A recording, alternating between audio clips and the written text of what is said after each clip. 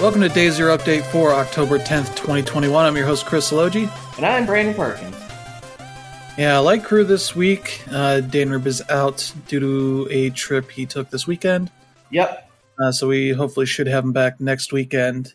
Mm-hmm. But we've got plenty of news here. We'll tell you what franchise is coming to the Switch for the first time. Yeah. And it has something to do with a certain character that was revealed as the last character for Smash Ultimate. But we'll be getting to that. Yeah, we'll talk a bit about Rockstar confirming one of their worst kept secrets ever. Yeah. We'll talk about some sad news about Ryu ga Gotoku Studio. Yeah. We'll talk about actually some interesting industry news. One studio's trying a new style of work week. We'll talk about that. Randy Pitchford's doing something different, not really the thing you might want him to do. Go and fucking retire and get the fuck out of all our lives. No, unfortunately. Maybe, but there's a new wrinkle to that settlement that we talked about last week between the EEOC and Activision Blizzard. Yep. We'll talk about that. We got a major hack going on with one of the biggest streaming game services. Yeah. Let's see. We got an NFT story because a thing happened that people expected would happen at some point. And we'll say good riddance to a human piece of shit that is important to the industry. That just so happened to be a part of probably the most popular gaming series in Japan's industry. Yeah. Yeah. He's like one of the three major figures of it, and he was also a massive piece of shit. And we'll tell you why. Yep, so that's a glimpse of what's happening for the show this week. But before we do that, we'll be talking about what we've been playing. And I will kick it off here. First up, Metroid Dread. Long-awaited part of the Metroid series that got initially announced for the DS, then just disappeared, and people figured it would never happen. Then finally popped up last year. Yep. Or no, this year. That's coming out from the same team that did Metroid Samus Returns, the sort of remake of Metroid 2. Yeah, honestly, could not have picked a better group of people to do it. Honestly. They're the only people that have made a Metroid game in the last 10 years. Maybe? Yeah, pretty much. There's another team that's trying to, but they have nothing to show for it at the moment. And haven't had anything to show for it for quite a while now. Well, they took it from the one team. Well, yeah, that's true. So that's kind of that, but Metroid Dread features a lot of mechanics that come from Samus Returns, the counter system for, letting enemies try to attack you, but obviously countering it so that you can get quick attacks in that can finish them off quickly, that kind of thing. What else? There's I know it's been a part of the games since at least Super Metroid, but sort of the ability to sort of plant your feet and take shots around. It's obviously with the analog stick. There's more fidelity to that, but also coming from Samus Returns, it's sort of just the way that it looks really nice. As you see Samus, if you're shooting behind her, she'll just, kind of turn around a little bit to make shots. You can do that off of, hanging off of ledges. It just looks real nice. Yeah. So I kind of associate that from that. But they also do some good stuff, at least with some of the new things that they're doing. So like the story-wise, it's continuing on from the other games. There's a whole bit at the beginning as it does a slow intro explaining, the history of the Metroids and the X-Parasites and how those were sort of created to combat the other one. Then they wiped out the Metroids as far as they know. Same with the X-Parasites, but the Galactic Federation gets a video suggesting that maybe the X-Parasites are still around, maybe on this one planet. Mm-hmm. So they send these ME robots that are supposed to go in and wipe them out. They're supposed to be immune to whatever's going on, but obviously other things are going on here. They disappear off the network, all that kind of stuff. So they send Samus because she is the only person in the galaxy, the universe, whatever, that is immune to the X parasites. Yep. Due to the whole weird story of getting a Metroid vaccine. I started up Super Metroid the other day because I was like, well, I should probably play this at least a little bit before I start up Metroid Dread in a couple days. I was like, for having much less lore to expound, it's similarly slow to start. Especially just the way that it kind of gets you going for a bit, though you don't have to do any sort of weird sequence of going into this whatever lab or whatever and then have to escape again. This time you're just going into this facility on this planet. I think it's called ZDR. I don't know why it's called that yet, but you sort of get down here, you meet with a mysterious figure trying to get into a fight with them and manage to kind of lock yourself into this facility at the very bottom. So you're kind of told like, oh, you need to get to your ship and get the hell out of here. And of course, that's going to lead you through all these different areas where you find out the ME are still around, but maybe not being on your side anymore. Now that whenever you go into the areas, there's kind of this weird like film grain that gets on the screen. It's sort of a little bit of white and black flashing a little bit. It's more subtle when you see it, but you also see that the mini-map, like the background of the area you're in, is like a gray for that. So you can kind of tell like when you're in these areas, as well as just when you can hear the ME sort of moving around as you hear the beeping and whatnot that they make, especially when you can see the red dot on the mini-map and you start going, holy shit, what do I need to do here to get out of their way? And especially after you get through the first two they run you through. The first one's sort of a tutorial thing where you have to get this weird upgrade that upgrades your arm cannon into an Omega cannon, which is the only way to beat them. Which is sort of a way that when you do it, you go into like a weird third-person cam. Like it's almost behind the shoulder, but it's not. It's like a slightly off to the side, like it's still trying to be side-scrolling.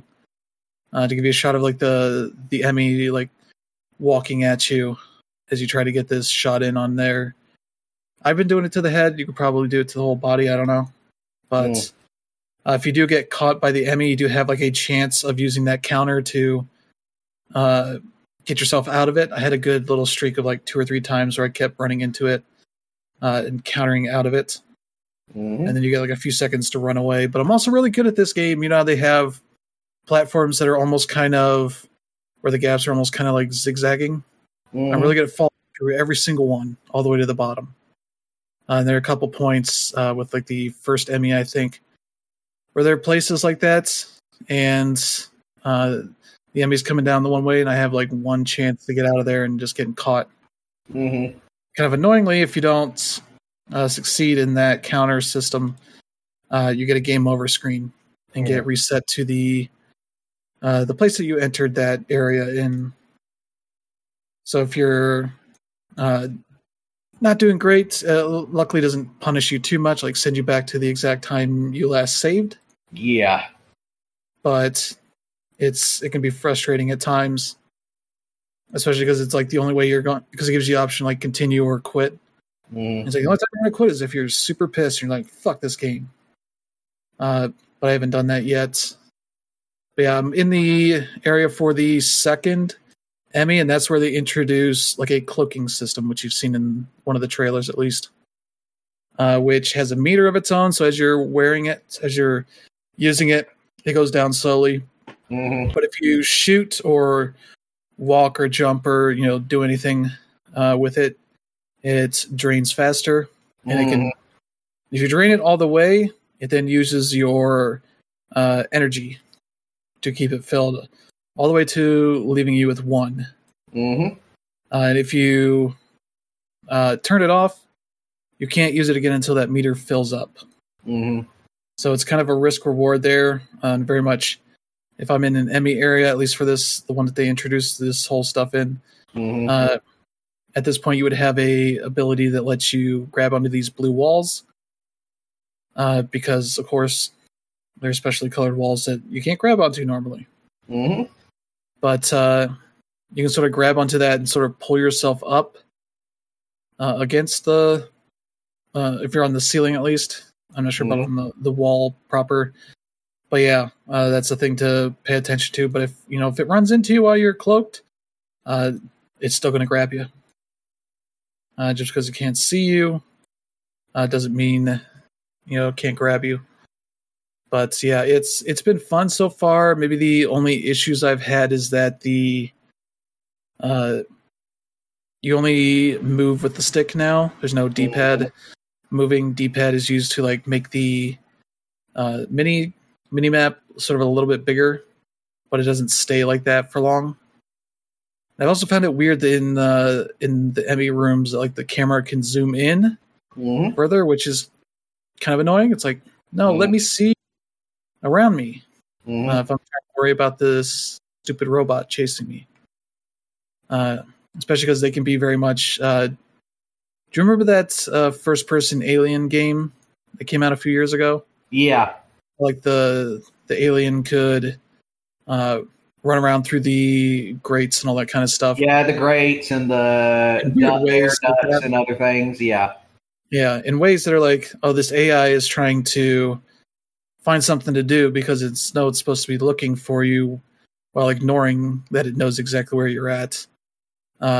These Emmys can do similar things. They can even sort of get through like the little grates that you can kind of slide through.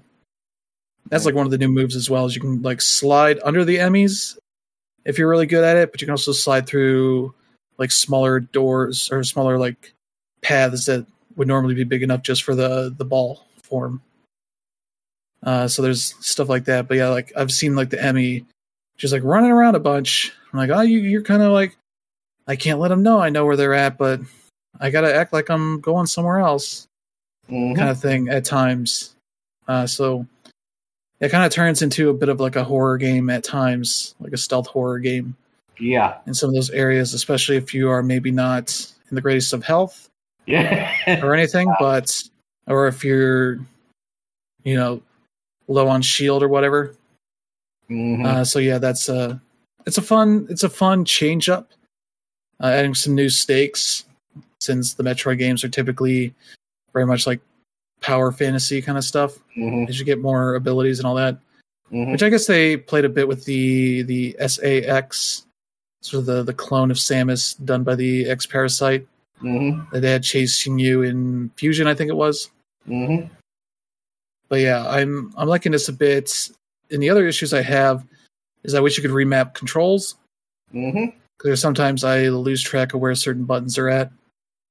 I think right trigger right now is not really used by anything. I would like to move some stuff over there. Maybe allow D-pad to control movement, and put the map button on something else, and maybe have the ability to resize the map permanently instead of it being until you move. So there's lots of little things, but this is Nintendo. They don't care about accessibility options or anything in their games. I think the only options they have in this game is brightness, because the OLED Switch. That's a thing now, so they can have brightness that isn't just system level brightness. And then you can let you turn off the rumble. That's it. So it's more than other Nintendo games I've played recently have had. Yeah. But so that's still not saying much. But yeah, I got my OLED Switch. I got the text and email at like 11:20 p.m. on Friday or Thursday night, saying like, "Oh, it's here. You can come pick it up." So I was like, "Well, I don't really have anything better to do, so I'll go drive over and see what's up." And it was all boarded up and everything for the night. So I was like, "Well, that's." It even had in the app had the like button for I'm at the store, like bring it out to me kind of thing. I was like, why the hell would that be there if it wasn't ready now? So I came back in the morning and I got there like, 10 minutes early. I watched people just like hanging around the door waiting for it to open. I pulled into one of the pickup spots, and then it wouldn't let me do anything to say like bring it out to me. It's like last night you let me do this all day long. I didn't actually push it to see what it would do. Once at 10 o'clock I hit it, they brought it out to me like 2 minutes later, and I was gone. So that was that whole process. But yeah, package wise, it's pretty good. I'm trying to think, the dock is new. It's white, has like more rounded edges on it. So when you're trying to put the Switch in, you're not necessarily likely to scratch it.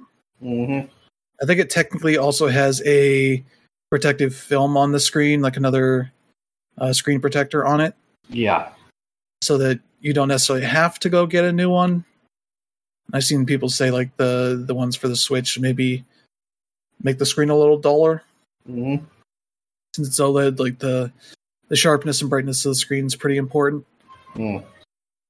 But yeah, the brightness is a lot more manageable now. Like I can turn it down and it'll still be pretty bright, especially when I'm playing like a Picross game or something like that. The big issues I had setting it up, one, just stupidly using the wrong password to log into my Wi-Fi a few times until I realized I was using the wrong password. So that was smart times, but also not doing the Animal Crossing transfer before. I was able to do it after transferring over everything else. Yeah. There's just a little process of logging back into the original Switch and all that, and then doing everything. So that was an annoyance, but I did trade it into GameStop later that day for $260 due to a bonus deal they got for trading in hardware. Like it ended yesterday, maybe. But I traded in my PS4 Pro as well, and that got like $325. Yeah. So they took off some for some refurbishing thing because I guess the power button didn't work on it. But it was still like so much money. Like the only thing I traded in an Xbox One controller that was my launch controller that had a broken left stick, and they noticed that and took $5 off that, but it was still like $27 grossing that for a controller I had not used in 8 years. So I thought that was well worth it for that. So I ended up with something like $553 in credit. I got a copy of Lost Judgment because like I'll pick up something, so I'm not making it obvious that I'm going to use all this credit on like PSN and Switch credit. But I got Lost Judgment PS5 version. I haven't put that one in yet. All right. Because I just don't have storage space on it yet. But I did grab some PSN credit and put that on my Switch and bought the original Judgment on PS5. It was on sale for like $24. I was like, I'll get this, and then I'll have both to play and never finish. But yeah, that was that. Let's see. Also got Super Monkey Ball Banana Blitz for my PS5. That game is a lot of fun. So that is essentially a collection of Super Monkey Ball 1 and 2 levels and party games and that kind of stuff. They do a good job of remaking all that stuff. It's built in Unity, I think. But the weird thing is, I think so they have a sort of campaign mode that also has like a bunch of challenge stuff you can do as well for that. But I think they start with Super Monkey Ball 2 stages. Like it's broken up into like 10 chapters. I think the first 5 are Super Monkey Ball 2. I think the last 5 are Super Monkey Ball 1, which is like confusing me. Like, why don't I played a good bit of Super Monkey Ball? I was like, why don't I remember these stages? And I was like, oh, I think these are all Super Monkey Ball 2 stages. So it's like the theme of like the environment around the puzzles. Like one was like Pinocchio inside a whale. Mm-hmm. I think the last one's what I'm in right now is at like a carnival kind of thing, which has some really fucking tough levels. Mm-hmm. I was doing a stream earlier today, going through some of those levels, and one of them is literally just you go through these teleporters and move to this one side, and these two platform like long bridges are essentially going over each other constantly, back and forth. So you're trying to find the perfect way to do it, to get on there, and it took me quite a few tries to get that. It's another one that had these like other platforms that were just constantly spinning around, but at like one perfect point, it would level out into a path you could actually get to. And it gave you these switches for like play at normal speed, fast forward, rewind, and then like super rewind, and then pause. So you're like going over these switches, like, oh, which way? Oh, pause it now. Oh, fucked it up. Oh, wow. All that kind of stuff. And there were a couple others, like, some of them are really kind of fuck you stages. I'm like, these have to be like the end things they put in this game. But yeah, there's a lot of stuff to unlock. You get points as you beat that stuff, beat those levels and play them. And all that. I think every banana you get as well is a point. So you get this shop, which the stuff you're probably gonna buy first are the characters. There's like alternates for each of the main characters, and then there's Sonic, Tails, Kazuma, Kiryu, and Beat from Jet Set Radio in the game. And when you have those characters use their characters, the bananas turn into rings for Sonic and Tails, energy drinks for Kazuma, Kiryu, and spray paint for Beat. And like has the same sound effects and all that kind of stuff. For that, I mean, one of the issues is just all the money they're trying to bilk out of people for this game, because despite it being a collection of these classic games, they do not include the original character models. These are sort of new versions of these characters. Yeah, that's $5 for that pack. There's the soundtrack for the original games. That's $5 as well. So these are all new songs. There's like Hello Kitty is a pack here for $5. I'm not sure if that one has specific stages for that, but there's also the Sega Legends pack, which means you would have a Game Gear, a Dreamcast, or a Saturn inside a Monkey Ball. There's like another customization pack with new stuff in there.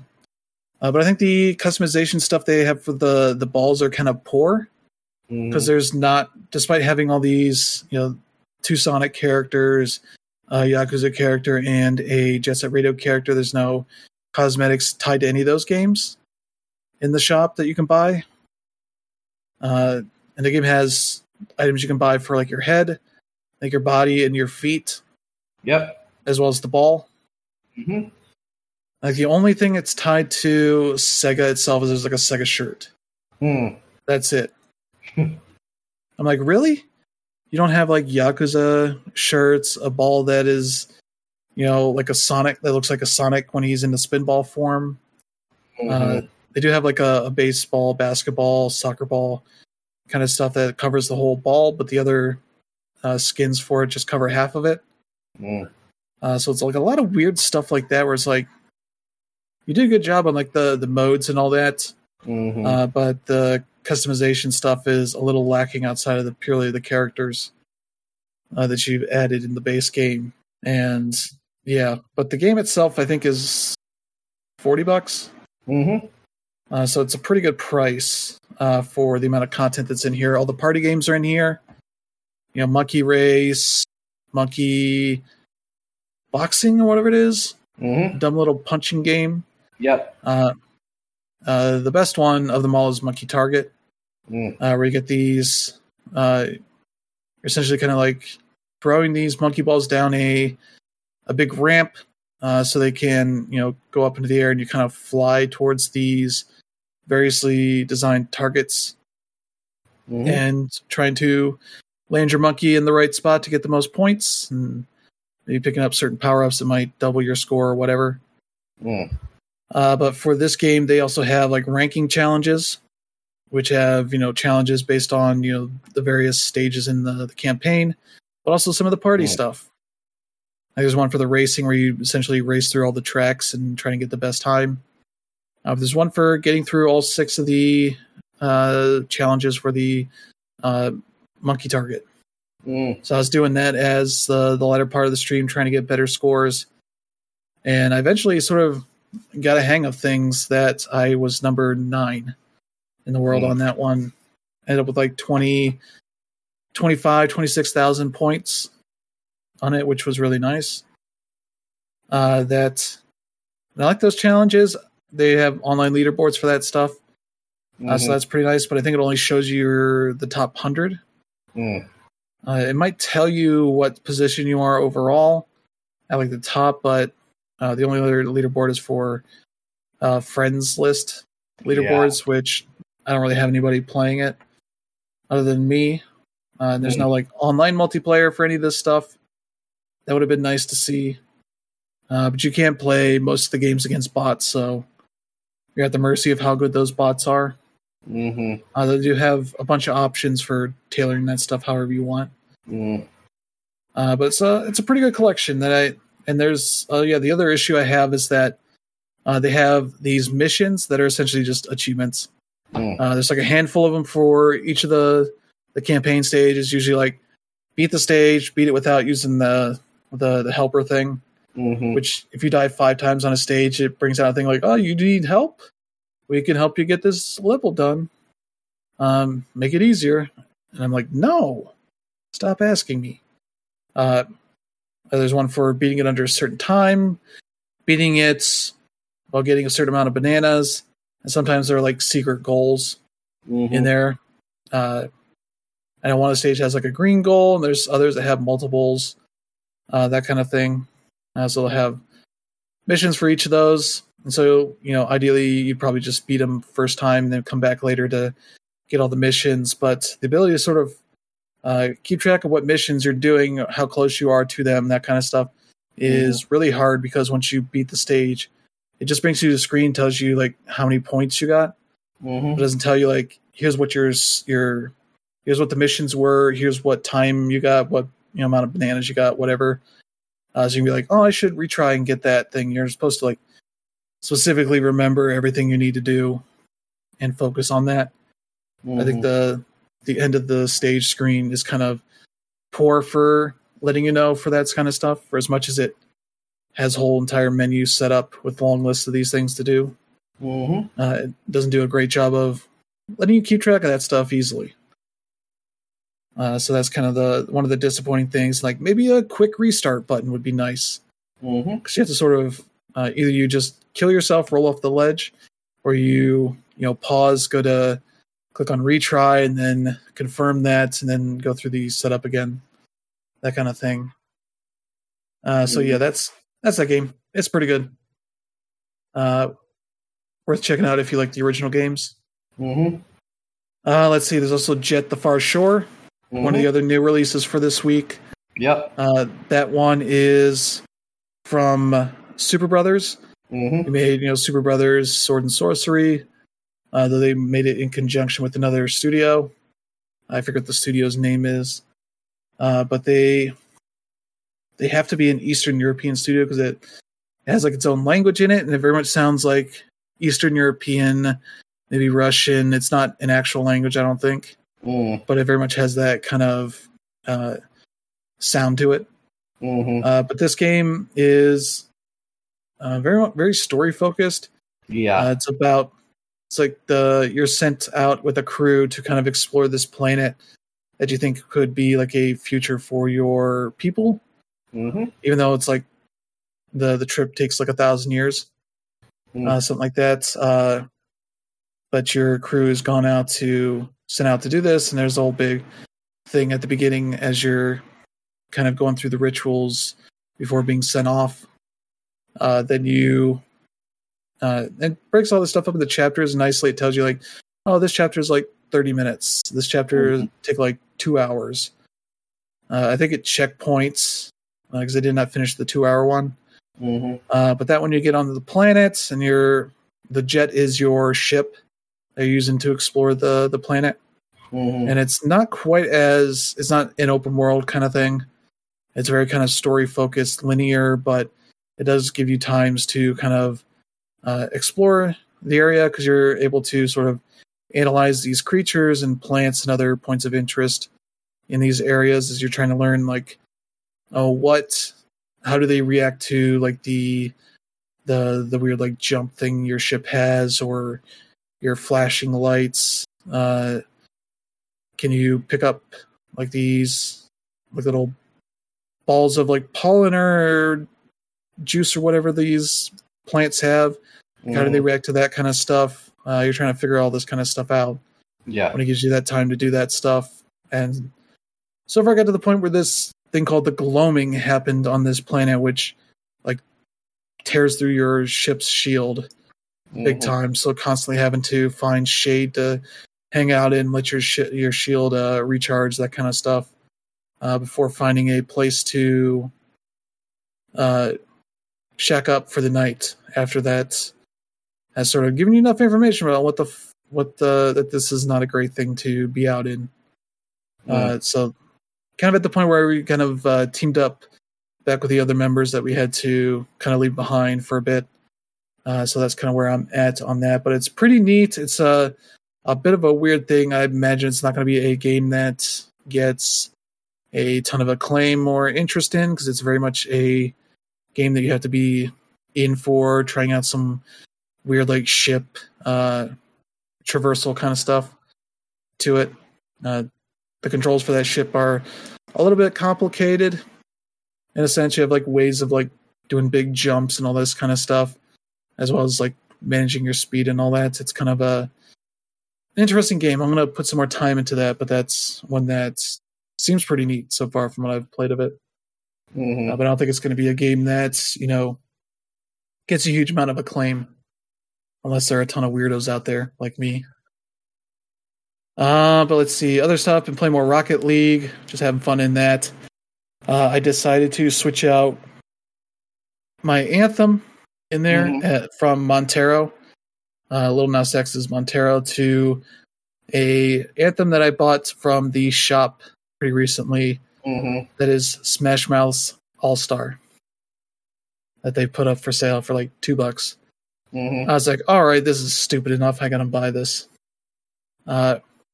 And immediately used it in the first game that I had a chance to the other day. And the first 3 goals were all people that had this game as their anthem. I was like, oh, good. I'm in my with my people of weirdos playing All-Star every time we score a goal. I had 2 of those goals. There was another person that had 1. I had like one of my best games of recent times, so I don't know if that was coincidental or not, but I also giggle every time I score because I get to hear All-Star just blaring over like the stadium monitors or the speakers, whatever. So that's just been a fun little thing that's been happening. And I also had a little bit of time to check out the Battlefield 2042 beta. With 64 on 64 action, that is just pure chaos. Especially when I'm just starting against people that presumably have been playing for the past few days and kind of knew what they were doing. Whereas I was just spawning in different places, being like, all right, what's going on? What do I need to do? And then getting killed pretty quickly. I don't think I killed a single person. Got some assists, but didn't kill anybody. Got onto a helicopter a couple times. Once getting to man the Gatling gun on it. So that was pretty fun. Didn't really do any damage as far as I could tell. Because the other person was just flying around a bunch. Not necessarily going into too much combat there, but the other weird thing they added is a grappling hook. And it's very weird because I think you have to use one of the D-pad buttons to enable it. Then you kind of shoot it somewhere, and then it pulls you. So it's kind of sometimes very different for Battlefield, but also very much controls in a weird way that says like, oh, this is a mechanic that for a game that already has a ton of mechanics Mm-hmm. and abilities that you can do. So that's kind of the weird thing with that. So yeah, that's been pretty much it for me. Brandon, how about you? Well, so I finished Tales of Arise, like I think I told everyone on the show last week. And my review for that is all done and ready to go. It just has to get posted on the site. But it's got to get some editing first from Teresa. But since that's done, and I pretty much have this huge sort of gap in my gaming world, I decided that I finally had the chance to play a game that I have been meaning to play for almost a decade now, but for whatever reason, either I had other interests at the time or other games to play, or just things got in the way. I decided to finally just play Fallout New Vegas, which is a game that's now considered to be, a major classic of the medium, even though when it originally came out, it was buggy as glitchy as all hell. Considering the fact, though, that Obsidian made this game in only 18 months is pretty impressive when you consider just the sheer amount of content that's actually in the game.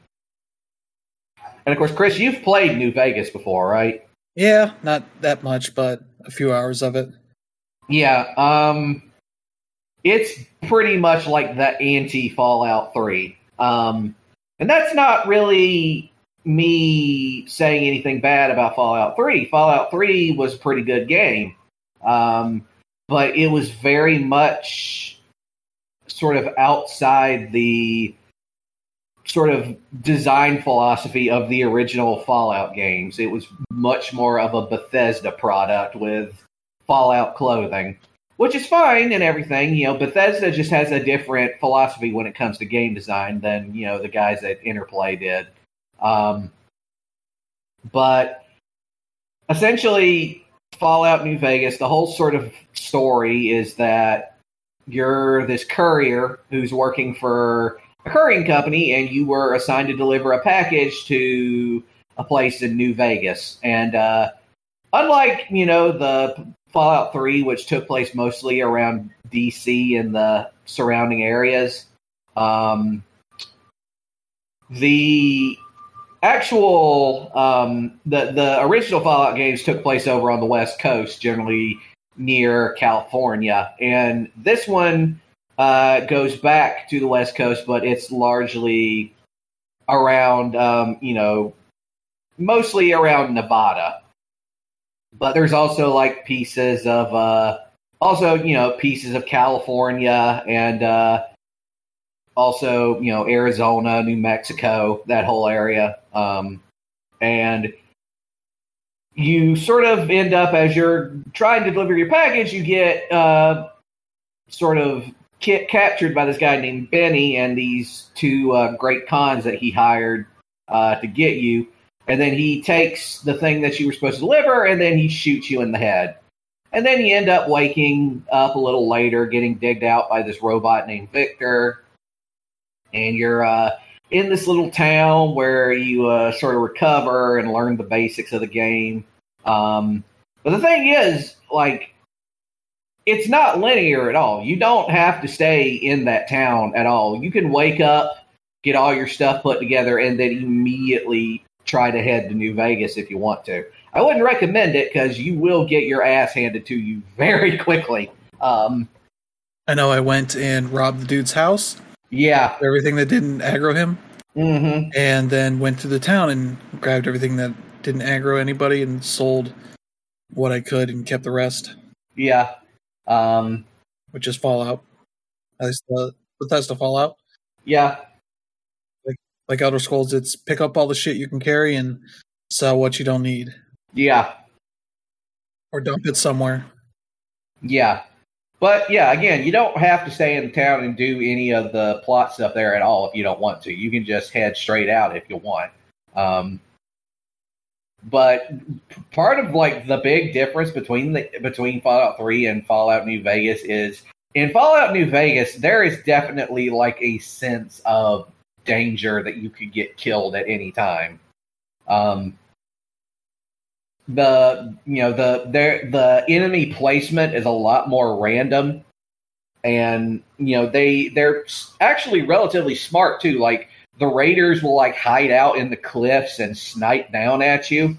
Some of the animals will gang up on you if you're not careful. The wildlife, especially those fucking Brahmin, the wild Brahmin, they will fucking charge you and turn you into a fucking meat paste if you aren't careful. But eventually, as you go along, you start to kind of realize like what the actual sort of overall story going on here is. You find out that the area around New Vegas, and specifically the Hoover Dam, is currently in the middle of sort of in this sort of tense sort of standoff between the forces of the NCR, that's the New California Republic. If you've played the first two Fallout games, you're very much familiar with them. With the forces of Caesar's Legion, who is basically a bunch of hyper-reactionary army of slavers that sort of base themselves around one guy's sort of idea of what the Roman Empire was supposed to be. And then you have New Vegas, which is ruled over by Mr. House, who is, he's nobody has seen him in a long time. He basically supposedly lives like on the top of this huge tower at the 38 Casino in the middle of New Vegas. And he's got like an army of robots at his command. That Matthew Perry? No, he plays Benny. Okay. Benny's the guy that you meet up in the checkerboard jacket who shoots you in the head at the beginning of the game. No. Mr. House was voiced by Renee, some other name, I can't remember. It was like one of the last roles he had before he died. But basically, Mr. House is like the anti-Andrew Ryan. But yeah, and basically the game sort of there's just so many variables that the game gives you. Because you can side with one of the three factions, or you can side with none of them. There's totally an independent run you can do. There's a bunch of like random places that you can find, and one of the neat things that definitely makes it, in my opinion, superior to Fallout 3 is that it's a lot easier to find places in this game than it was in Fallout 3, because they specifically create like these huge landmarks that you can see that will sort of guide you to major areas. Like, you need to get to the Mojave outpost that the NCR controls. He's like, okay, so where is that? And you look off in the distance. Oh, there's a statue of two NCR Rangers shaking hands. That's where the Mojave outpost is. Or, you need to go to where New Vegas is. New Vegas is extremely easy to find because it's the one place in the whole map that's lit up like a Christmas light every night. But yeah, it's a damn good game. It's not completely perfect. It's still kind of glitchy in places, and it's definitely kind of aged in some spots, but damn, it's still a lot of fun. And of course, I'm also playing Mass Effect Legendary Edition as well, but mostly Fallout New Vegas. So, yeah, that's what I've been playing.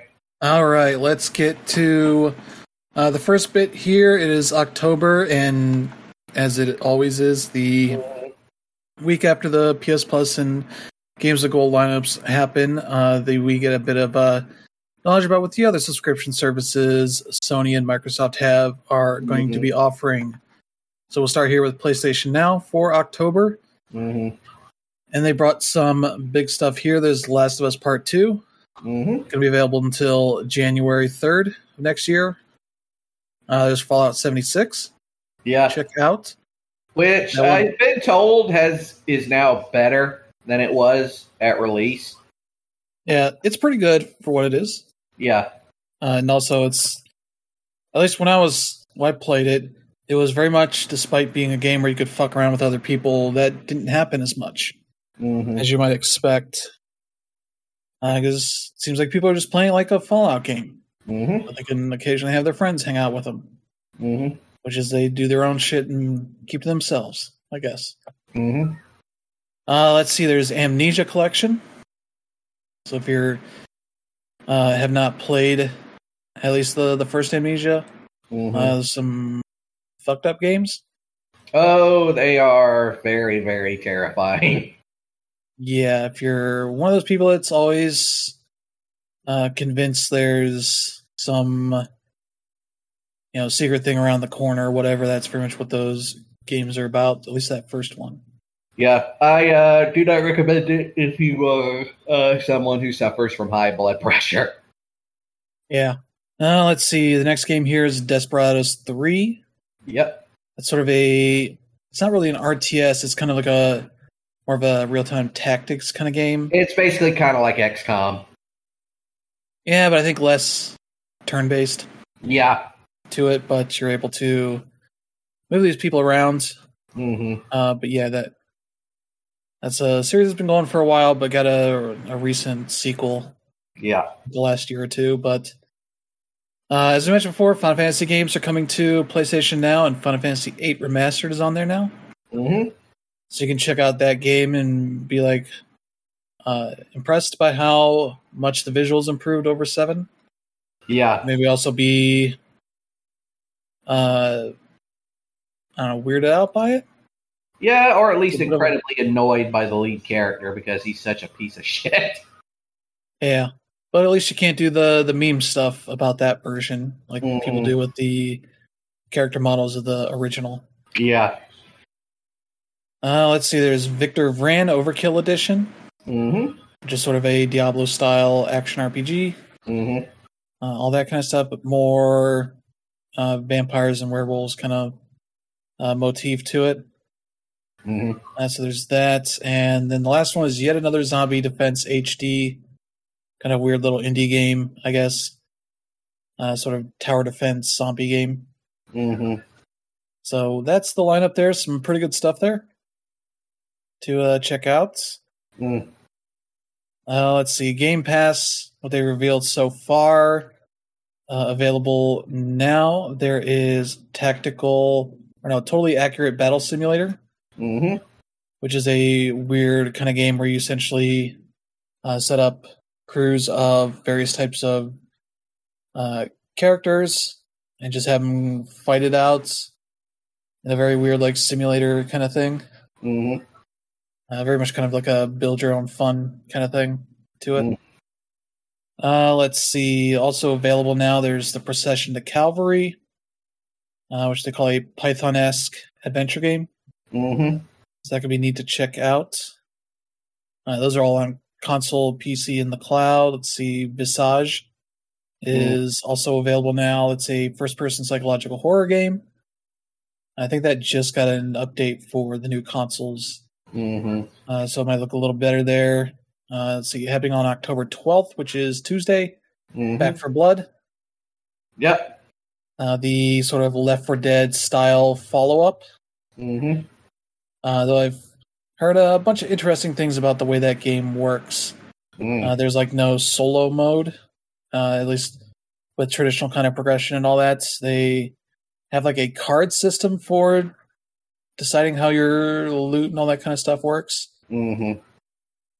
I think if you're playing solo, all that stuff is unlocked by default, so there's no progression or anything to it.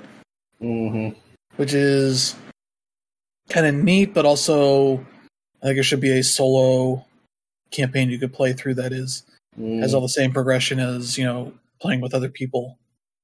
I think by default you get match made with other people. Whereas the original Left 4 Dead, you could play it solo if you wanted, with bots, that kind of stuff. So there's some stuff people are not a huge fan of here, as far as like adding on modern service game stuff to it. But it seems like it'll still be fun if you got friends to play with. See, also October 12th is Destiny 2 Beyond Light. One of the newest expansions there that you can check out. Let's see, on the 14th, there's Ring of Pain, which is a roguelike card crawler, as it calls it here. Yeah. Each step around the ring is a dire decision. Go for the loot or backstab a creeping horror. I'd be curious what that one... It kind of sounds like... what's the... I forget what... But it sounds like a couple different games. I'm wondering which way it leans more. Let's see. Also on the 14th is the Rift Breaker. Which I think this one's got a little bit of like survival base building kind of stuff, as well as some action stuff with you getting inside of a mech suit kind of thing. The 15th is the Good Life. So you're able to get that as well, which is the weird sweary game. You're playing a journalist, a photojournalist, kind of going to this English town to figure out some kind of weird mystery that's going on, which eventually reveals itself to be like the people turn into cats and dogs at night. And there's like a murder that's happened, and you're trying to figure out what the weird secret is that is going on here behind the scenes, I guess. So that's kind of the stuff they've shown so far for this month. Neat stuff there. Check out. So there's that. Let's get to the rest of the news. We know when that October Animal Crossing Direct is going to happen. Yep, 15th. That is on the Friday the 15th. Still don't know when they're going to announce the what's going on with the expansion pack for Nintendo Switch Online. Even though we're nearing halfway through the month. Yeah. Might want to get on that, Nintendo. That'll probably be a random tweet someday. But yeah, that'll be happening at 7 a.m. Pacific, 10 a.m. Eastern Time. Make sure you have to get up nice and early, depending on where you're at. I'm guessing that's pretty late in Japan. So, yep, that's when that's happening. Talking about the next big update in November. As for the other major Nintendo news, they announced the final DLC character for Super Smash Bros. Ultimate, and it is Sora from Kingdom Hearts. Yep. I think when they had a survey of characters people wanted, Sora was the one that was voted the most. Yep. And so that's happening. I think there's no like Disney aspects to the character, no Donald or Goofy to their Mickey or anything like that. Maybe at most there's like a little chain with the Mickey symbol on it.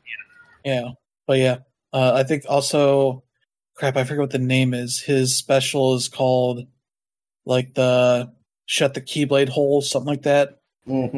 Some weird sounding thing that could be used for, let's say, euphemisms for sex acts. Yep. It's like, okay. It's like seal the keyhole. Like that. So it's like, what? Sure. Yeah, sure, whatever. For that move. Nice joke name for that. So that's the thing. But alongside that, they were talking about other 20th anniversary news for Kingdom Hearts. And the biggest news is that all three of the games and collections and whatnot are coming to the Switch. Yep. The catch is they are all cloud versions. Because, of course. Yeah. It's a little bit surprising for those 1.5, 2.5, and 2.8 collection stuff that were, originally made for the PS3. But maybe the cloud version was just the easiest and cheapest way for them to bring those to the Switch. 3 makes more sense why they couldn't get it on there natively. Not doing a lot of work, but yeah, that's a whole weird thing. So if you've been holding out this long, now you're not really gonna be able to play it portably. No, because you have to be attached to an internet connection. Maybe that'll be your phone. Yeah, but something that just be able to access at any point. So yeah, there's that. That's a lot of games though in those collections. Yeah, see, I mean, there's the 3 mainline games themselves. There's Memories. Birth by Sleep, Dream Drop Distance. 58 over 2 days. Yeah. Recoded. Yeah, there's a lot of them. There's the Birth by Sleep 0.2 thing. Like prologue thing. There's a movie in there. Yep, there's a movie in there. That's weird. Yep. I guess the Kingdom Hearts 3 version also includes the DLC expansion as well. Yep. So they're going to be nice to you and just give you that. I don't know if they have pages already on the eShop, but they don't have a date for them yet. So who knows? Could be out this year, probably not, but probably next year, maybe. Maybe. But who knows? Only Square Enix knows. But yeah, that character Sora will be out on the 18th, so next week, next Monday. Mm-hmm. Also out that same day is a game called Nuclear Blaze. Yep. Which is made by the creator of Dead Cells. Mm-hmm. What's his name here? Sebastian Bernard. Mm-hmm. And I believe the story behind this is that his kid told him that they wanted to be a firefighter when they grew up. So he's like, oh, that sounds like an interesting idea for a game. And made like a weird firefighting action game kind of thing. Side-scrolling action game. Yeah. It very much looks like a game the creator of Dead Cells would make. Yep. Weirdly enough, you'd be surprised, but there's really not a lot of firefighting related games out there. Lately, there have been. There is that Ember game, which has it's like a first person kind of thing. Yeah, I mean there was that. There's some like indie. I don't know if they're actually firefighting. They're like simulator games that involve firefighters, maybe managing a station or something. I don't know. But other ones, like there's been a couple of Japanese ones. Some that come over and they're maybe not the greatest. I mean, I do remember that one game from Sega Saturn that Sonic Team did called Burning Rangers. That was years ago, and that one was basically a firefighting game. Played like an elite group of like firefighters who it was kind of like a sci-fi game because you ended up like high rises and a spaceship and a space station at one point, and like you had like weird bosses like a fish robot and a flower that breathed fire. It was fucking weird, but yeah, it's largely based around fighting fires and getting civilians out. So yeah, there's one that I think came out on the DS called like Real Heroes Firefighter. Mm-hmm. I think it's been since brought to other platforms as like a cell shaded game to make that graphical style age better. Mm-hmm. For the consoles and such that it came to. It's like a firefighting simulator game I'm looking at. Came out last year. Yeah. So there's stuff out there.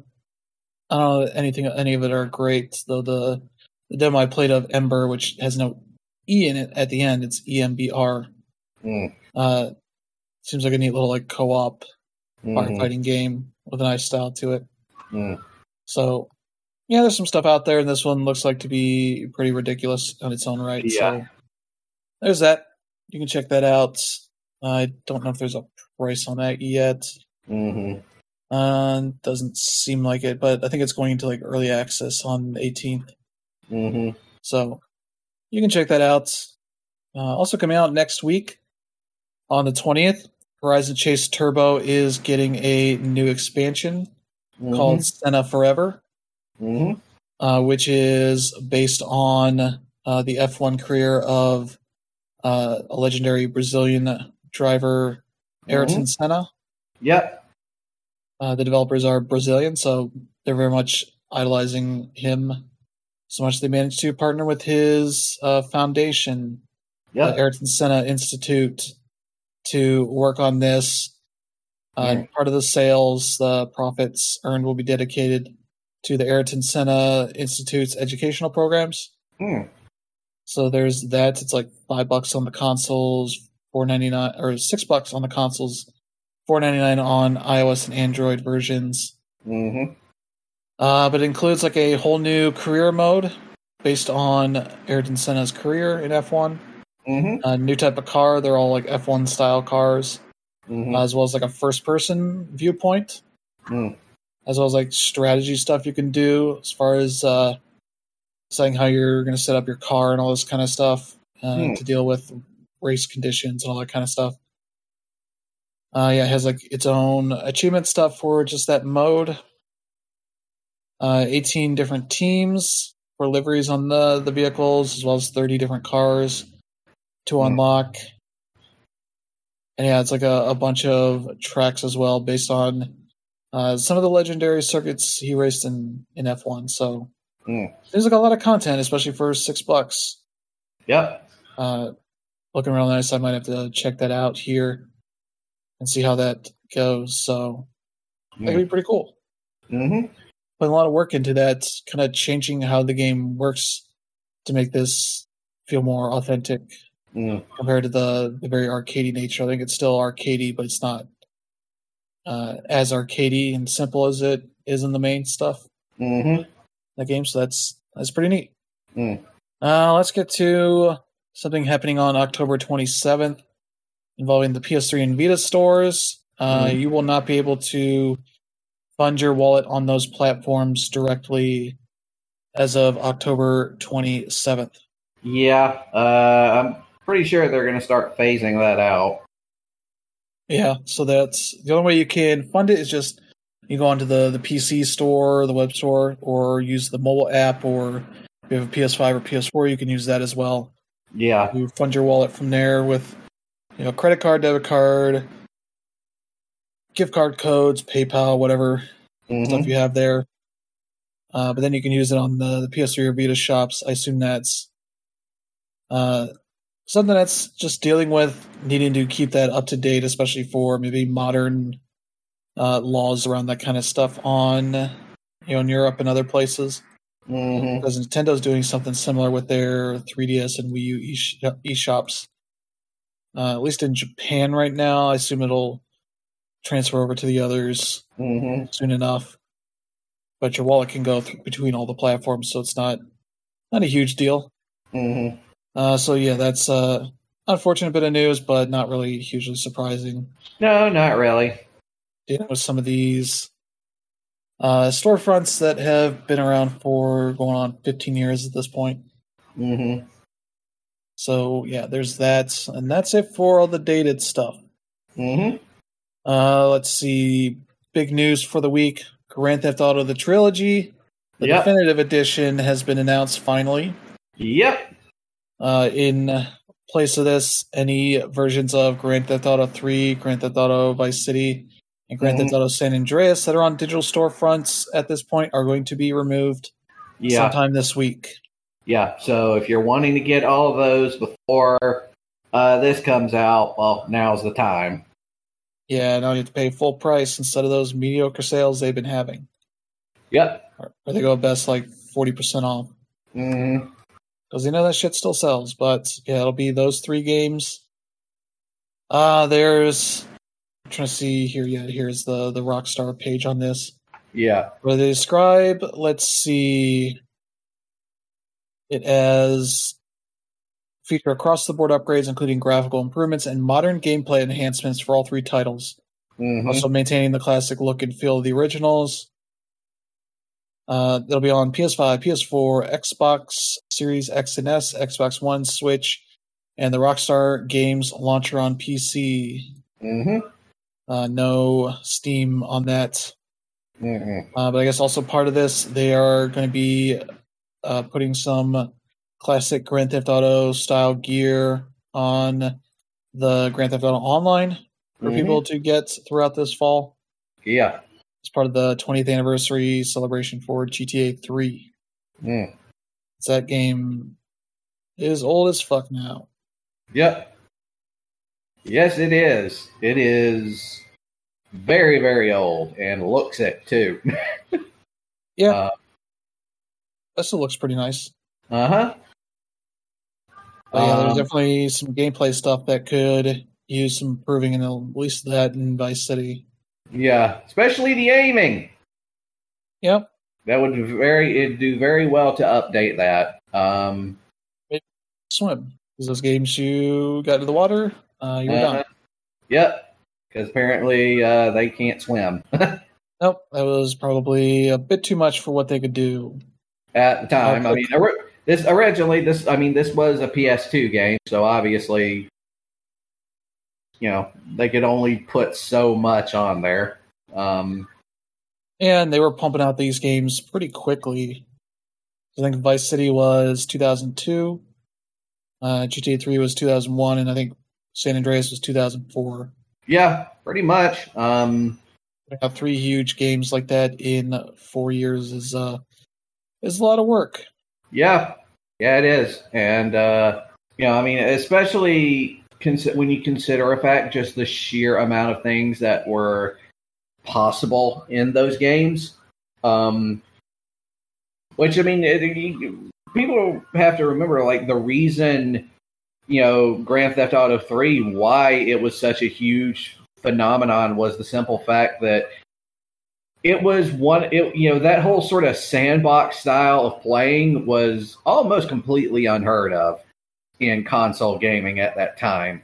The only games that had come even close to it was Body Harvest, which was a Rockstar North, before they were called Rockstar North, but that was them as well. And of course, there was just the sheer amount of mayhem you could do in the game. Yep, it was very much a party game when you had friends over. Yeah. Seeing how much chaos you could cause before you died. Yeah, or before you got arrested.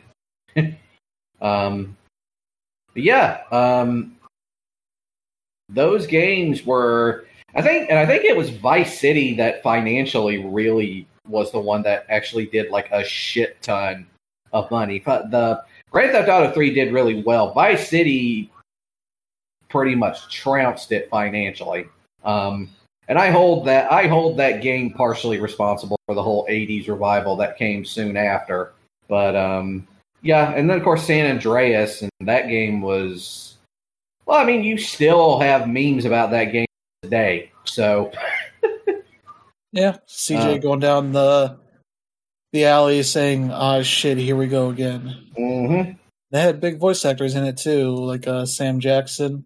Yeah, and of course you had that one very infamous controversy that probably made the game even more popular, but that's another story. Yeah, so that is happening at some point. They just say this year. Mm-hmm. I think the mobile versions are next year, early next year. Mm-hmm. So I assume these will be out at some point, but they're not saying when. Mm-hmm. Let's start getting some industry news. And we heard, these are like rumored for a bit that these are happening, but we got final confirmations that Toshihiro Nagoshi and Daisuke Sato are leaving Ryu Ga Gotoku Studio to join up with, I think it's Nacon, to do something over there. I see them make games. So, big blow to Ryu Ga Gotoku, but I think they have plenty of talent there to keep things going because everybody else that has worked on the Yakuza games are still there. I think the new director of Ryu Ga Gotoku Studio is Masayoshi Yokoyama. There's Ryosuke Hori, who is now the Yakuza series chief director. And there's a bunch of other like chief jobs for the Yakuza and Lost Judgment people there. So I think they're going to be in good hands there. But they did put out statements. Masayoshi Yokoyama put out a statement as the new director of the studio. Also mentioned that there was a sequel to Yakuza Like a Dragon happening, which isn't a huge surprise. Let's see, and then messages from the two people leaving. So if you want to read those, you can. They talk a lot about how much the series is meant to them. So seen it from its beginnings to now when it's a big popular series. Yeah, when for many years it was basically a niche thing in Japan, and then slowly but surely, it became a major franchise over here in the U.S. Yep. But yeah, that's some sad news, but Mm-hmm. hopefully they get to do some cool stuff. They've spent a lot of their time, a lot of their life at Sega. Mm-hmm. I assume they must be getting some interesting stuff to do to move on. Mm-hmm. So yeah, there's that. Let's get to Eidos Montreal. Mm-hmm. Announcing that as of this week, they are moving to 4-day work weeks. Yep. And as they say, it is a 32-day work week. It's not necessarily like moving to 10-hour days. Mm-hmm. And they will be keeping the same pay, so essentially like a Same pay, same benefits. Yeah. Because I think I've seen a lot of people at studios talking about how they have a 5-day work week, but the 5th day of Friday is like a half day. Mm-hmm. Realize like we don't really do much on this day because people goof off. Don't work as serious because like it's only a few hours. Mm-hmm. Not really too much you can do there seriously. So they like let's just move to 4 days. Mm. In some places keep the 40 hours and like work longer days, but still get that 3 days off. Some just cut it to 32 hours, keep the same pay and all that. Mm-hmm. But it seems like an interesting thing to do as far as like showing the industry, like, hey, you don't have to work everybody to death. Mm-hmm. If you're not rushing to get games out as soon as humanly possible. Yeah. There are ways to create better work-life balances, and it seems like this 4-day week thing is a thing that is spreading to many, many businesses and industries around, except for the ones that revolve around 7-day weeks. Yeah. Retail and food service and all that kind of stuff. We know we found out earlier this week that the nation of Belgium is moving to a 4-day work week. So, yeah, it's very slowly making its way into the mainstream. Yeah. And even in like more public sector jobs, you could easily have like half your people working, maybe Monday through Thursday and the others working Thursday through Sunday, something like that, to cover all the days. But making a better workplace because people realize like having those 3 days off actually makes things a lot better than your standard 2. Mm-hmm. As kids who've gone through school know, 2 days ain't shit. Yeah. Because you're dealing with the aftermath on Saturday of what happened during the week, homework and all that. If you're one of those kinds of students, or you start doing some stuff and then you get to Sunday and you're like, oh shit, I only have one more day of doing stuff, and you lose a lot of relaxation. Yeah, you find out just how few hours, 12 hours actually is. Yeah, and that continues on into adult life. Mm-hmm. Yeah, it's an interesting thing to do, and hopefully it works out really well and shows everybody else like, hey, you don't have to do this shit. Yep. All right. Yeah. Young Horses, the studio behind Bugsnax and Octodad, talked about how they had switched to a 4-day work week last month to create a healthier work-life balance at its studio. I think that was the studio that very much was like, you're only working 40 hours at most this week. We're not letting you work overtime or anything.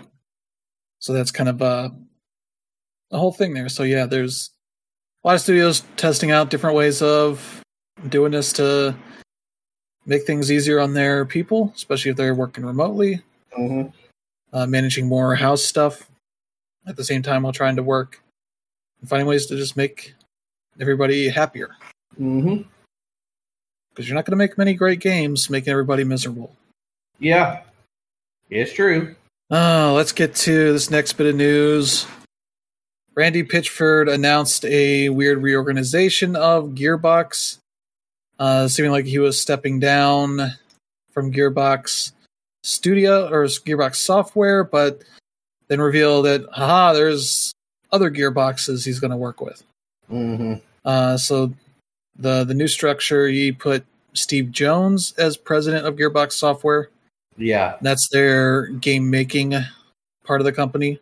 There's Gearbox Publishing, which handles their publishing duties. That's President Steve Gibson's place. He is heading up Gearbox Studios, managing their media stuff, like the new movie thing, the Borderlands movie, and I imagine other things they want to do as well. But as the CEO and president of Gearbox Entertainment, the sort of overall mothership company of all this is still Randy Pitchford at the top. So yeah, if you don't like him, he's not really changed much of anything. No, not really. Still says that he is there to help out anybody working on the games and all that needs his input and all that. And obviously, he's the person to go to if you need help with like what to do for Borderlands or whatever. Since those are all his properties, his babies, whatever. Yeah. I'm pretty sure he's shifted seats a couple of times in that company already, hasn't he? I don't know. He's been the face of the whole thing for many years. Yeah. I don't know if he's changed positions or whatnot. They moved up once they graduated out of being just a development studio. I don't know. I haven't followed it that closely. Yeah. Let's see. Oh, yeah, we got an update on that.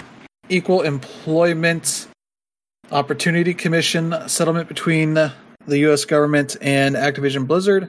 Yep. That the California Department of Fair Employment and Housing, DFEH, filed a motion to intervene in this potential settlement because they argue that this settlement allows Activision Blizzard to start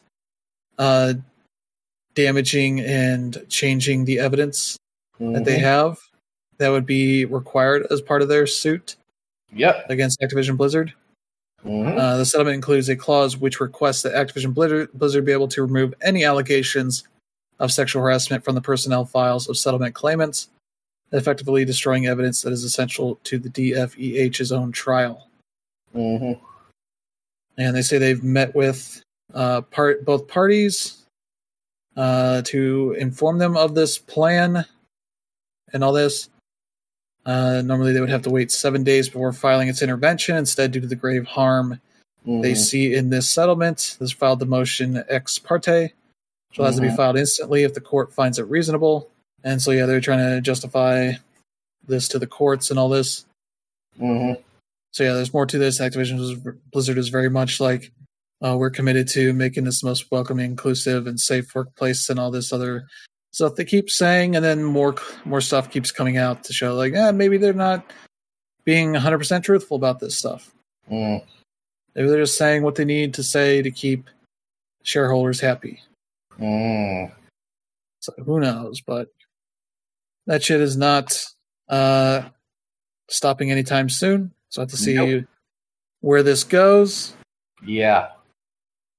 Because, yeah, they definitely would not like Activision Blizzard to be able to start removing evidence of this stuff from people's profiles and all that while they're trying to go through it as part of their case against Activision Blizzard.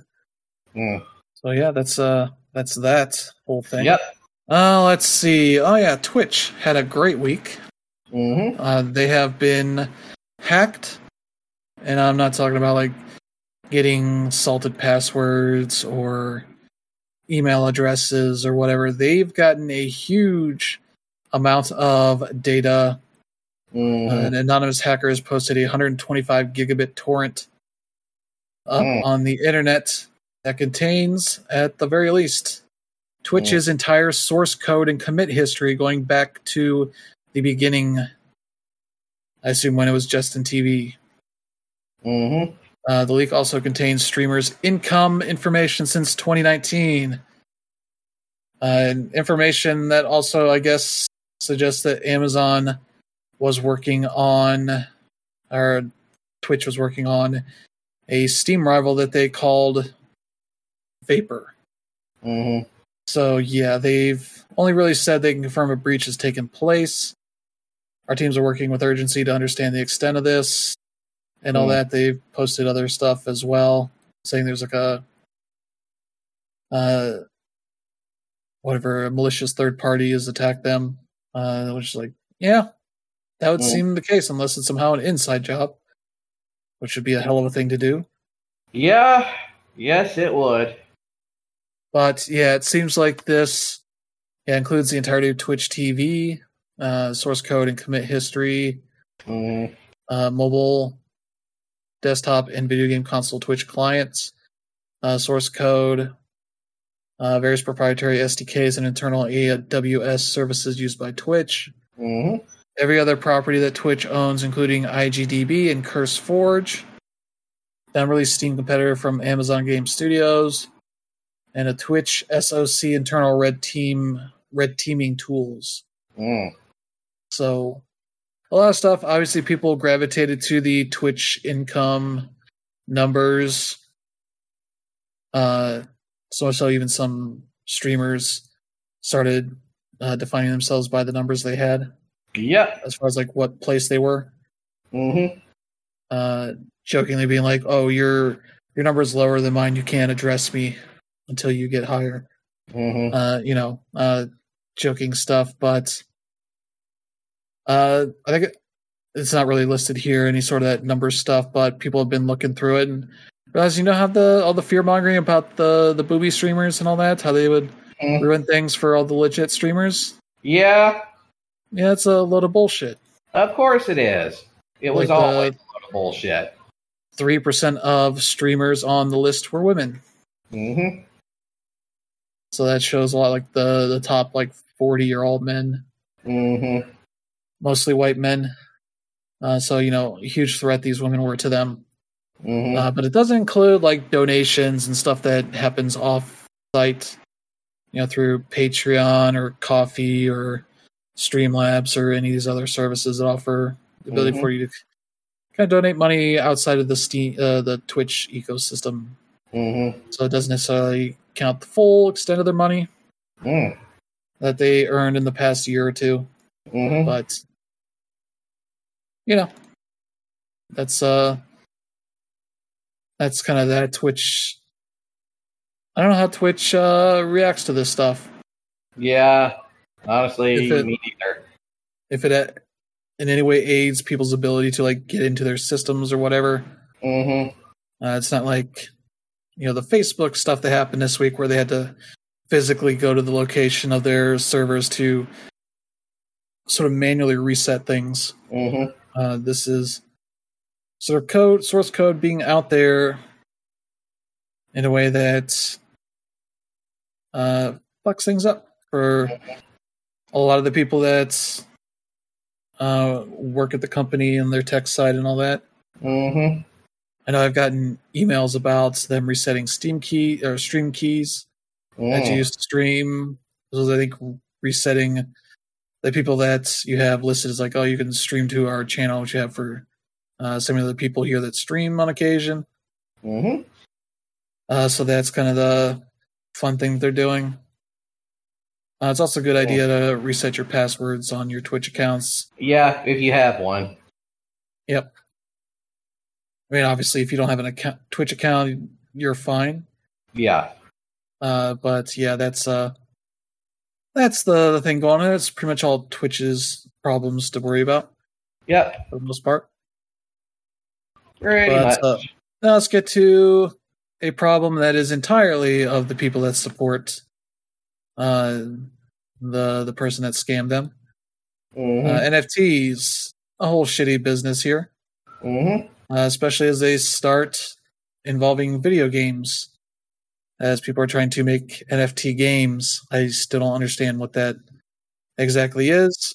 Me neither. But this involves so-called evolved apes that were supposed to be working on some game, selling NFTs to fund it. That involve these ugly-looking avatars of shaved apes with all kinds of weird stuff. One that very much looks like Ryu from Street Fighter. Oh yeah, but with nunchucks.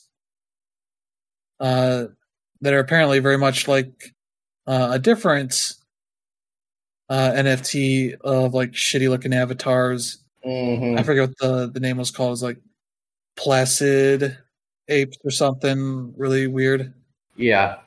But yeah, the person that ran this, let me see if I can find their, I guess it's just called Evil Ape, the creator of this NFT. Was working with the team and all this. They got like $2.7 million they'd raised. That then absconded with it, left with it, took it all. So if you bought the NFTs of these dumb JPEGs, guess what? They are fucking worthless. Well, that and the artists that made them never got paid. Yep. Nobody got paid for anything because the person that ran this whole thing just took all the money. Yep. That's great. Mm-hmm. Everybody that supported this, suckers. Mm-hmm. Sucks for you, but you invest yourself in this whole like anonymous thing so that they can just run away and you're kind of left with shitty looking, Twitter avatars or whatever. Mm-hmm. But you can be glad you spent $10,000 on them. So cool. You own that link to that download that JPEG, I guess. So cool. Yeah, don't support NFTs. No, they wreck our environment and they're basic scams. And unfortunately, the big corporations are getting into it. DC's doing it with that DC Dome thing. You can sign up and get free NFTs and whatnot. I'm like, I don't want any of that shit. I got enough stuff I've purchased that I can physically hold or use on my computer or whatever, that I don't have enough time to do all that stuff. Much less buy theoretical images that I quote unquote own. That also, what they call people that just like, I can just right click and save this. Yeah. They call them right clickers derisively. Yeah. It's like, yeah, I paid nothing for this image to do the exact amount with it that you will. Yeah. Which is put it in a fucking folder and forget about it until 20 years later. You're like, oh yeah, this is when this stupid shit was happening. Yep. Hey, there's other NFT game devs that are like, we'll sell you spots on our pre-sale stuff because we won't. Right? And yeah, so good luck with all that.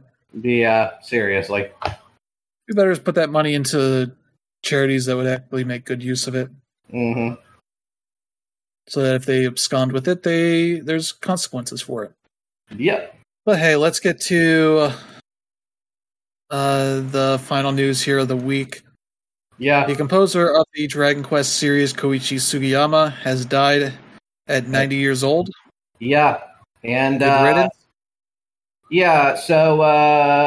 Sugiyama, he was one of the three major figures behind the Dragon Quest franchise. Him, of course. There was Akira Toriyama, who was famously the artist. And, of course, the guy who was behind, the design and the programming, Yuji Ori. And of the three people, Sugiyama was undoubtedly, undisputably the biggest piece of shit of either one of them. Because the man was, let's not even get into the social shit, which we will undoubtedly be getting into. But are you curious why the soundtrack in Dragon Quest 11 sounded so shitty? Is that because of him? Why it was all MIDI and shit. He, for whatever reason, would not allow Square Enix to use his orchestral arrangements for the game. Yeah, at least until they had that Switch version. Yeah. He was notoriously stingy with how people listened to his music. He was really bad at suing people and people who posted it on YouTube or whatever. He was just really stingy with his work, which is bad enough. But then you get to all the other shit that he was up to. So amongst other things, he was a Nanking denier. Yeah. Which, for those of you who do not know, Japanese World War II history, when Japan was the Japanese Empire and they were invading parts of Korea and China, they infamously took over a city called Nanking or Nanjing and did awful, awful shit there. They raped a bunch of people, murdered children, men, women in droves. It was literally so awful that the guys who were there, the German liaisons who were there, were actually legit horrified by it. And keep in mind, these people were Nazis. And we're looking at this and we're thinking, Christ, this is awful. On top of that, in Korea, they basically kept a bunch of sex slaves around that were called comfort women. And he was active in denying both of these things ever happened. Yeah, like saying they were doing it of their own admission and all that. Yeah. He was also active in the what was known as the textbook reform movement, which was basically a pretty way of saying we want the textbooks to look more favorably on our war record rather than tell the actual truth. Yeah. And then there's all the other shit that he was up to, like using his buddy with like far right politicians. Yeah, far right like, politicians. Radio shows with them. Yeah, some of them. Yeah. They made fun of LGBTQ people that committed suicide due to bullying and all that. Yeah, quite viciously.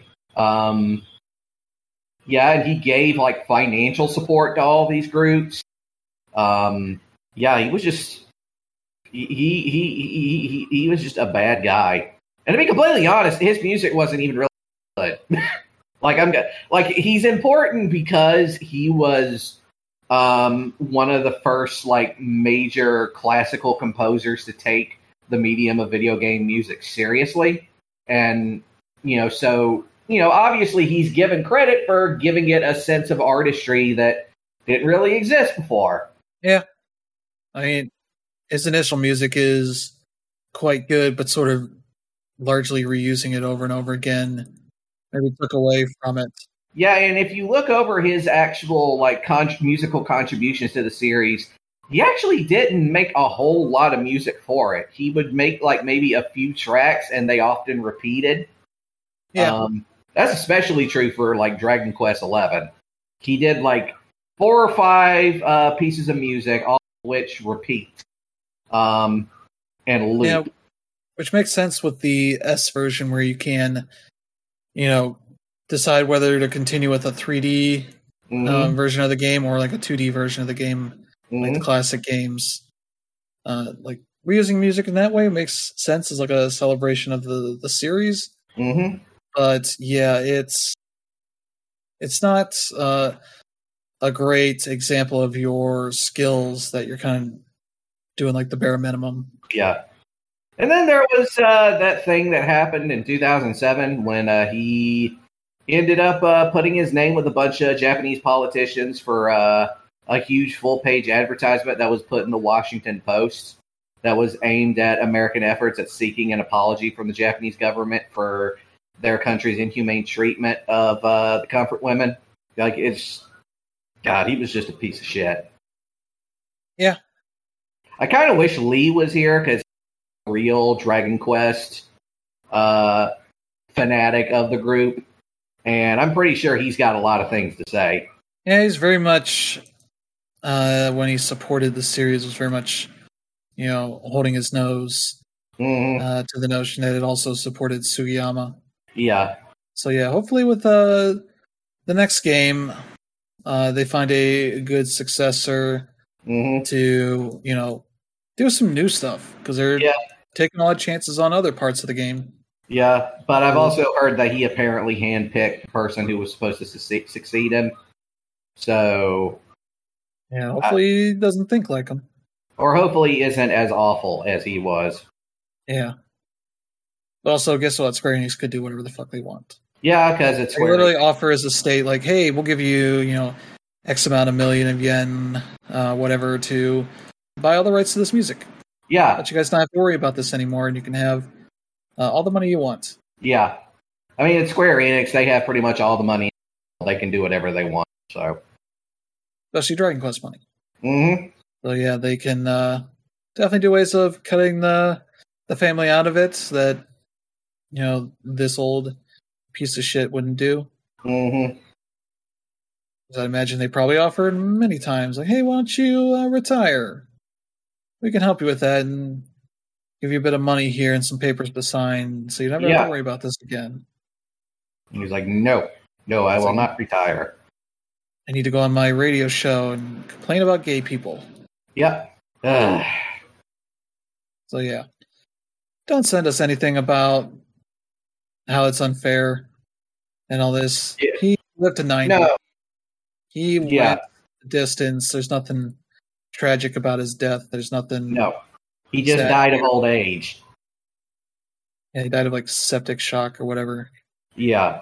And it's like he got everything he wanted. Virtually no personal backlash. Mm-hmm. Yeah. To it, and he won out essentially. Mm-hmm. And also, if you're going to be dying at some point and you want people to respect you as a dead person, you should do things during your life that are deserving of respect. Mm-hmm. And when you don't do that, guess what? People will be like, "Oh, fuck that guy." Mm-hmm. Like we've done when certain presidents have passed away. Yeah. In the past few years. And yeah. Hopefully when one of them that was president recently passes away. Mm-hmm. You'll see many people probably celebrating that one less piece of shit is walking around. So live a life where people won't celebrate your death. So yeah, have fun with that. Yeah. If you want to complain, send it to Google. But yeah, that's it for the show. A bit of a long one here, as we had plenty of new games to talk about and some of this other stuff. Well, we still managed to keep it under 2 hours, so. Yeah, but we'll let you guys go. Let you get back to the rest of the things you're doing.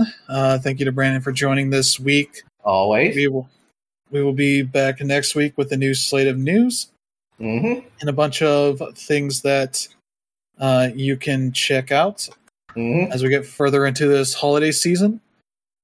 We will be doing some more streaming stuff. I streamed throughout the weekend. I drove the rest of the way through Wyoming in American Truck Simulator and then tried to drive to Colorado and kept paying too much attention to other things and missed my turns and trying to do stupid shit. Getting semi-trucks through making ridiculous U-turns that they shouldn't be doing. Yeah, seriously. So that was a fun end to that stream, but yeah, stream the other stuff, Jet, Super Monkey Ball, Metroid Dread. Those are all fun, so should be streaming some more this week as we get some more things to do. But yeah, that'll be it. Feel free to let anybody you know about the show if you enjoy it. We don't care if they like you, don't like you, don't care about you. They may like us. Yeah. Always good to have more people, and that'll give you something in common. But yeah, thank you everybody for listening, and we will see you all next week. Have a good one.